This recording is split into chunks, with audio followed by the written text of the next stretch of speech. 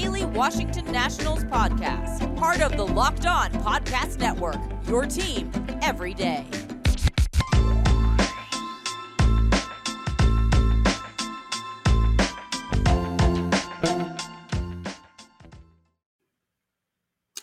Hello, everybody. Locked On Nationals podcast here. Josh Neighbors, your host. Joining me tonight, it is Matt Weyrich of NBC Sports Washington. Matt, appreciate you coming on the show. We are now in the off season officially, staring down. Everybody wants to get excited. Everybody's thinking about, Scott Boras is talking, saying things about what might happen, But the real deal is we're staring at a lockout. That's kind of the square one, right? Yeah, I mean, we can get all excited for sure, but I don't think we're going to be seeing a ton of crazy movement until MLB and the Players Union have a new CBA, and it's probably not going to come before the December 1st deadline. So we're definitely looking at some kind of work stoppage now. Whether that impacts the regular season, I don't think so, but there's a lot of things that need to be hashed out, so it's not going to be pretty. Yeah, before we get to the lockout stuff, so Scott Boras had some comments yesterday, and I mean, if anybody read them as anything except for like fluffing up his guys, it's they're wrong. Obviously, the stuff pertaining to the Nationals was the Juan Soto stuff, right? It was the fact that he said, Juan wants to play for a winner. I think most Nationals fans' retort to that would be, well, they won 2 years ago. They won a championship 2 years ago. And obviously, Scott Boras is aware of he has some clients who are on that team, but he's aware of how that team was constructed. It was older guys, right? There's a lot of older guys, and they're shifting into a new space now. His job, though, is to get the best deal for his client in the best situation. And I still think the best situation for Juan Soto is the Washington Nationals because they are at a place financially where money-wise, they can make the commitment to him that nobody else can guarantee they can make, right? Like there's some other teams out there, but the Nationals money-wise are set up in a place with the contracts coming off the books. They could make Juan Soto the $500 million man if they wanted to. Yeah, he's definitely, the player that would be worth that kind of money, coming down to his age, coming down to the production on the field, what he brings from a marketing standpoint. I mean, he checks all the boxes. He is somebody, who could be a Mookie Betts, a Mike Trout, a Francisco Lindor, a Bryce Harper, because he's worth, that much more, not just because of his production, but everything else.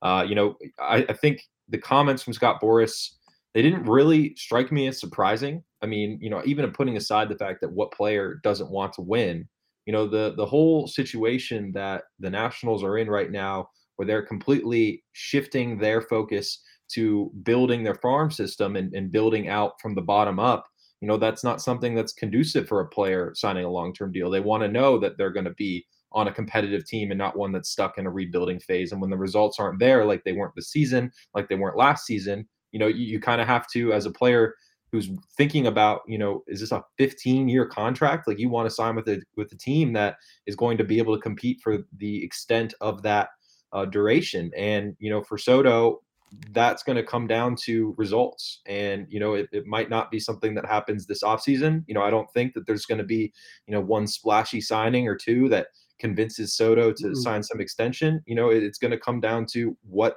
this core that the Nationals are building of young talent turns out to be. And, coming into this offseason, it definitely seemed like it would be priority number one for the Nationals to re-sign him and sign him to an extension. But from Boras's comments, it doesn't even seem like he's willing to go to the negotiating table right now. So I think that at the very least kind of signals the Nationals need to be all in on building around Soto, and they can't afford to miss, or they might miss out on, a generational talent. Right. But to me, the big thing is we saw last year, like he is so good that it makes it really easy to build around him. That's something to me that stands out. It's, if I'm talking to Scott Boras, I'm like Rizzo, I'm saying, look, we brought in Kyle Schwarber and had Trey Turner, and all it took was 3 guys, and the lineup was gangbusters in June. And that's all it took. Like, I mean, that's really the selling point, because if you pair him even if you don't pair him with good guys, the guy was almost won an MVP award. I mean, and let's be honest, the second half of the season, the offense wasn't the problem, right? The pitching was. The bullpen losing 41, 42 games, whatever it was. Like, he's so good to the point where, he doesn't have to be in a lineup like the Dodgers lineup or the Padres lineup. Guys like Bryce Harper, and he's definitely on that caliber, maybe even a better hitter than Bryce Harper. We'll see what people think when these MVP things shakes out. But, these guys can carry an offense, and the Nats aren't going to ask him to totally carry it, right? But we know that, Mike Rizzo knows how to build a team. And so that's what I would say to him is, what is like, where do you want to go to the Dodgers? You want to go play, you can't go play for the Dodgers. Like, money wise, it just wouldn't it wouldn't work. Like, you can't actually go play for the Dodgers. I don't think money wise they have enough money. So to me, I would just say, like, hey, sit tight. Like, we want to extend you, but we have some things we have to figure out first, right?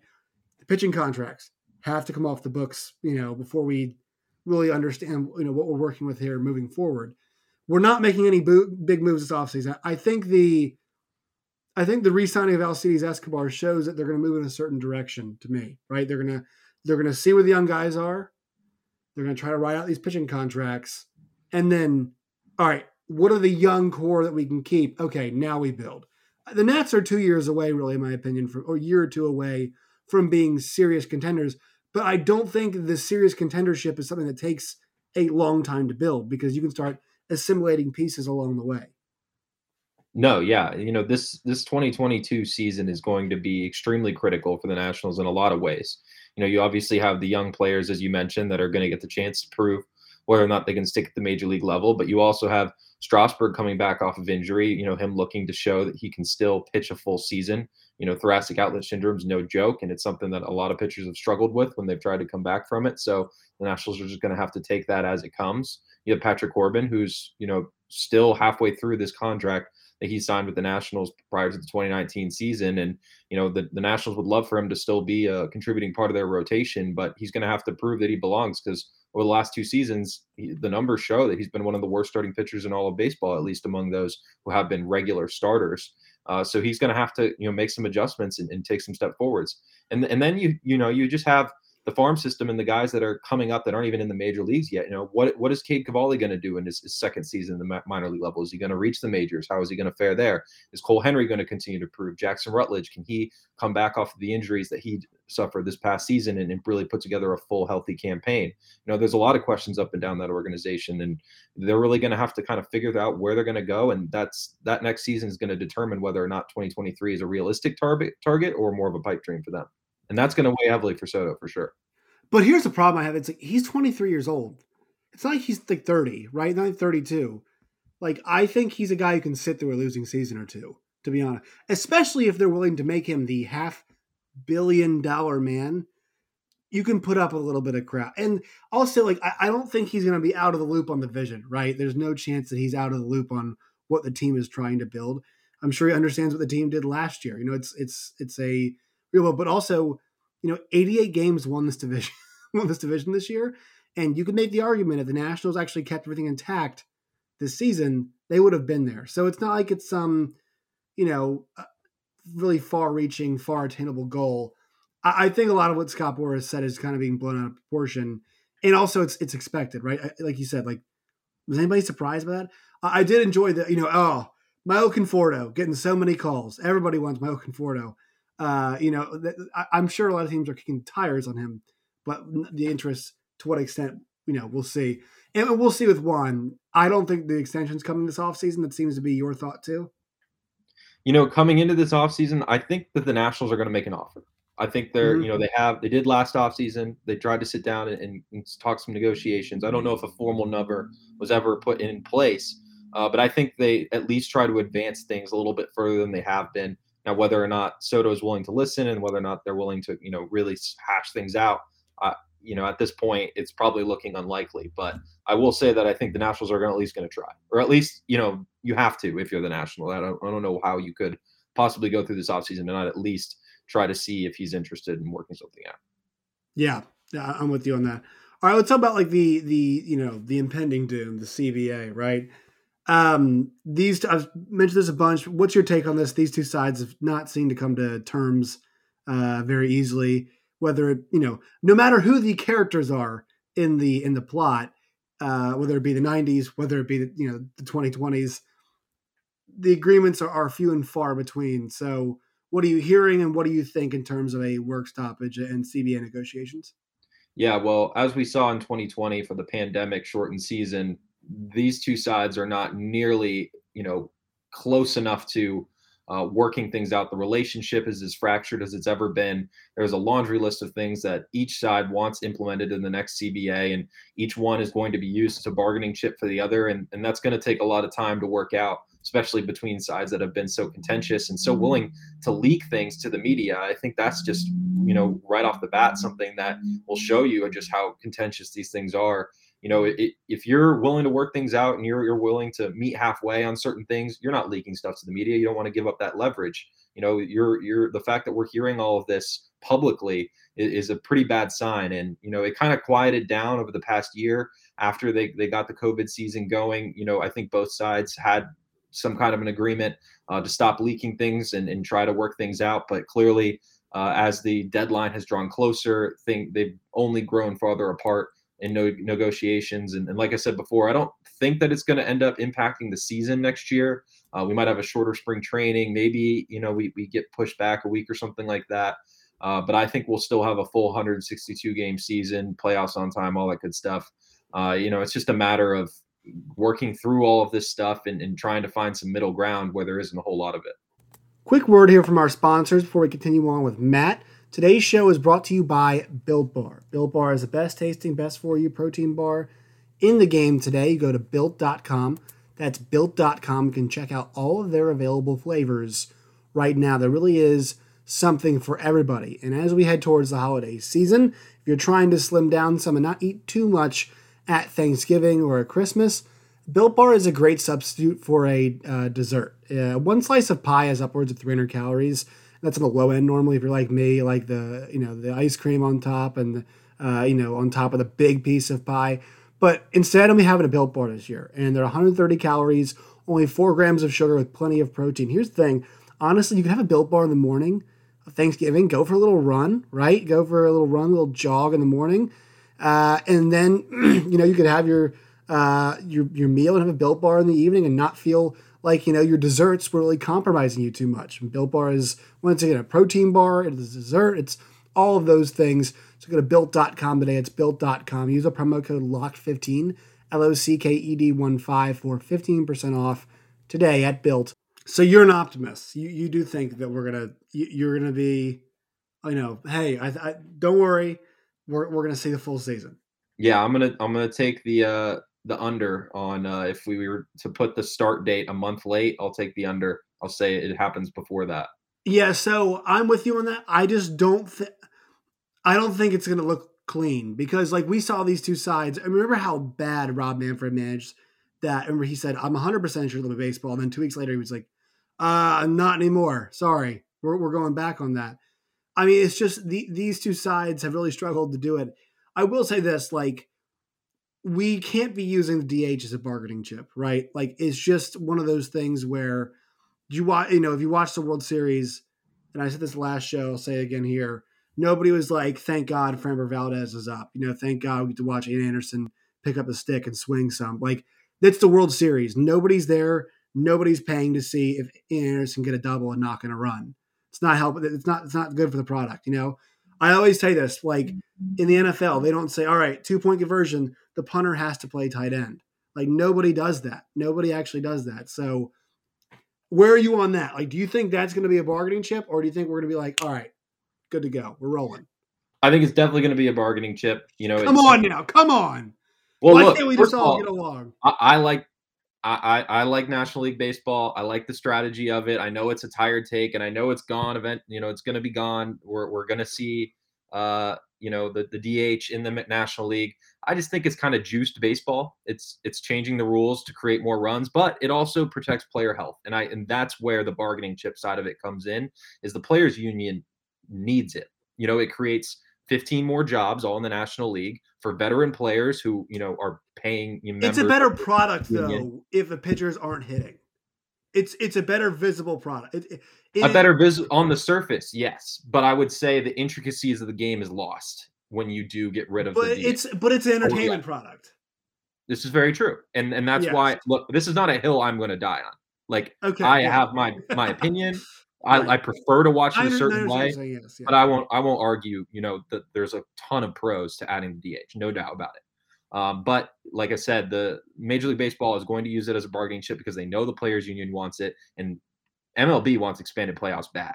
So I think that is going to be, a kind of, okay, we'll give and pull right here, get some more teams in the playoffs, get more TV, big TV right deals, all that kind of stuff, because that's where the cash is, and that's what really matters to baseball at the end of the day. Do you see the Nationals getting active? Because, we saw Andrew Heaney sign it. I think the reliever market is one space where maybe before we have the work stoppage as 20 days now, the freeze in 20 days, the reliever market's the one kind of market where you could see some movement, because those kinds of deals don't really affect you in the long-term money side of things, unless you're signing an Andrew Loop for, $30 million for 3 years, right? So do you think the reliever market, where we know the Nationals need to be semi-active, making the right kinds of moves, is that a space where you think the Nationals, we can see them be active? Yeah, definitely. I mean, you're going into next season with your closer supposedly being Will Harris, which is not really a position you want to be in, considering he, like Strasburg, is coming off a thoracic outlet syndrome surgery. And you don't really know what you're going to have from him. Whether or not he's even ready for opening day is still probably a question that they have to answer. So that right there is something you have to address. And then, we saw down the stretch, Kyle Finnegan's not a closer. I mean, I think he can be a valuable reliever. But he was thrust into situations that he was not prepared for, and he is not equipped to handle. And I think that that's the case for several Nationals relievers. And not to say that they can't be setup men or closers down the line, but this is a lot of unproven arms. It's not all Wander Sueros. There's a lot of guys in there that really haven't been around a whole lot.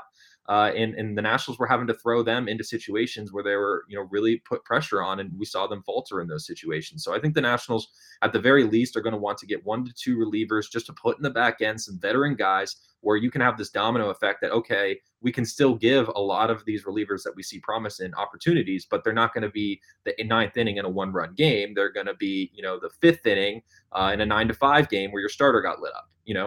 Those are the kinds of situations that you want to see them build off of, because they're necessarily low leverage, and that's how you're going to really build a strong foundation of a bullpen, as opposed to just finding 1 or 2 guys that really are hitting the jackpot and automatically coming through in those 8th and 9th innings.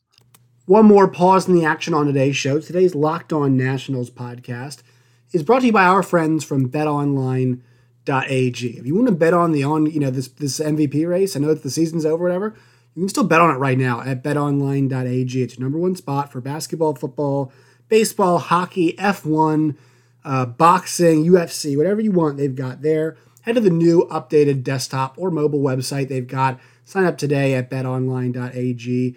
Receive a 50% welcome bonus on your first deposit with the promo code LOCKEDON. So if you deposit $100, get an extra $50 to play with today at betonline.ag. From basketball to football, baseball, NHL, boxing, they've got you covered. Even Vegas casino games as well. BetOnline is the fastest and easiest way to bet on all your favorite sports. BetOnline, it's where the game starts. Yeah, like Finnegan to me, and also Mason Thompson are 2 guys, like 6th through 8. That is where those guys can be. That's where you want them to be. And I thought last year was unfair to Kyle Finnegan, right, with what happened and putting him, unfair in the sense of like that's not where he wants to be, but the Nationals had to have him there with all the moves they made. But that's a guy that I think that we know for a fact can pitch a 7th or an 8th, right? That's a guy that we know can be. Mason Thompson has all the looks of a guy who could be an 8th, and maybe eventually one day a 9th, right? Maybe that is, his destination in the end. And like you're saying, Will Harris to me is the perfect example. So is Brad Hand of. Sometimes, man, signing these guys, like, it doesn't work out because it's such a crapshoot, with what happens in the back of bullpens. I mean, I remember when Paul Sewald showed up for the Mets, and I was like, this is a fictional person. This is a created player, a fan jumping in the bullpen. They gave him a jersey, and his name is Paul Sewald. And guess what? He was awesome. He was awesome this year for Seattle, right? This guy who did a great job there. And we've seen guys like Tyler Clippard and Blake Trinan and Jerry Blevins, have success and have struggles in certain places. It's just kind of the nature of the business. I think kind of finding those Kyle Finnegans is where the Nationals might win, because that was a guy, that for them is just, they have control over for a while, right? It's a guy who's 30 years old and he's still under control. I think it's going to arbitration pretty soon, but still, like, those are the kind of guys they have to hit on. Are you kind of agree, or do you think you can kind of splurge for a 2 for 20, 3 for 18 type of guy? I mean, I'm probably not going to give any multi-year deals to relievers. I think yes, generally a multi-year deal for a reliever is a win now move. I mean, you're paying for what you think they will be next season, and you're giving them guarantees beyond because they're good enough to warrant it. And you're not in a position to be going in on this season. You need, like you said, you need to see what Kyle Finnegan has. You need to see what Patrick Murphy, Mason Thompson, Andres Machado. I mean, these are guys that showed signs at different points this last season. Ryan Harper's another one. Maybe the Seth Romero, right? I mean, he needs to come along. Yeah, be part of this thing at some point, right? Exactly. And Sean Nolan could end up in the bullpen. Eric Fetty might get an extended look in the bullpen rather than having him jump back and forth between the rotation and relief corps. So, you've definitely got to leave room for these guys to get those opportunities, but you just want stability. And you find somebody, it can be a 1-year deal. It can be a little bit more high priced. You could go for, a guy who's been traditionally a setup man, but you're giving him a chance to close. Ryan Tepera and Andrew Chafin are two that stand out to me. In that regard, who would not be very expensive, estimate between $5 and $8 million for next season. You give them a 1-year deal to be your closer, I think they jump at that. So, you find that veteran, somebody who is a good clubhouse guy, somebody who's going to be able to, show the younger guys how to do it. And then, you get through next season and you really have a better understanding of what the bullpen you have will look like moving forward. Last question for you, Matt, is do we think Zim comes back for one more year? I think he will, but I think the Nationals need to not, if the Nationals look like they're going to lose 100 games next year, I don't think that Zim comes back. But if they make, if they make at least one, or two somewhat respectable signings, like, they go get an Eduardo Escobar and a Steven Matz, right? The two solid veteran players who at least, give the Nationals a chance on a given day. I could see Zimmerman coming back for that. He's 16 home runs short of 300. He hit 14 this season. So if he can do pretty much exactly the same thing he did last year, I think he'll want to do it, try to get to 300. So, it's definitely going to depend on how the Nats do. And just like last offseason, it's probably going to come down to very late in the offseason before he makes the final decision. But I would say he's still firmly on the fence, despite what we saw in that last farewell game he had. Yeah, that part of it too. And also, like, he's having a kid too, which is, the Fortis coming along. So you're like, man, to your point, do you want to come back and play for a team that's, not necessarily trying to win it all? But I mean, I will say there is a certain value to the Nationals having a lifer national World Series champion in a period of time where they're trying to find, all right, who are the real guys? Like, if I'm Mike Rizzo, I'm talking to, if I have Ryan Zimmerman next year, it's a guy I'm having come in my office all the time being like, hey, what do you, are these guys part of a core? Like, what do you think? Give me your thoughts. That's a guy that's got so much knowledge.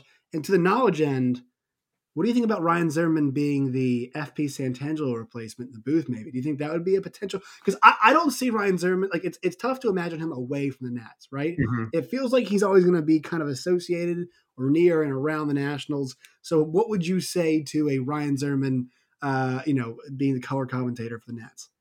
I don't think he'd ever do it. Just his general attitude towards the media. Not to say that he's rude, but he's got that dry humor, just this type shtick that he's kind of owned. And I think it could play on TV. It would be, Nats fans would absolutely love it. They'd love it. But I don't know if he'd be, willing to go on the road trips and cover a team, put in the work for a full season.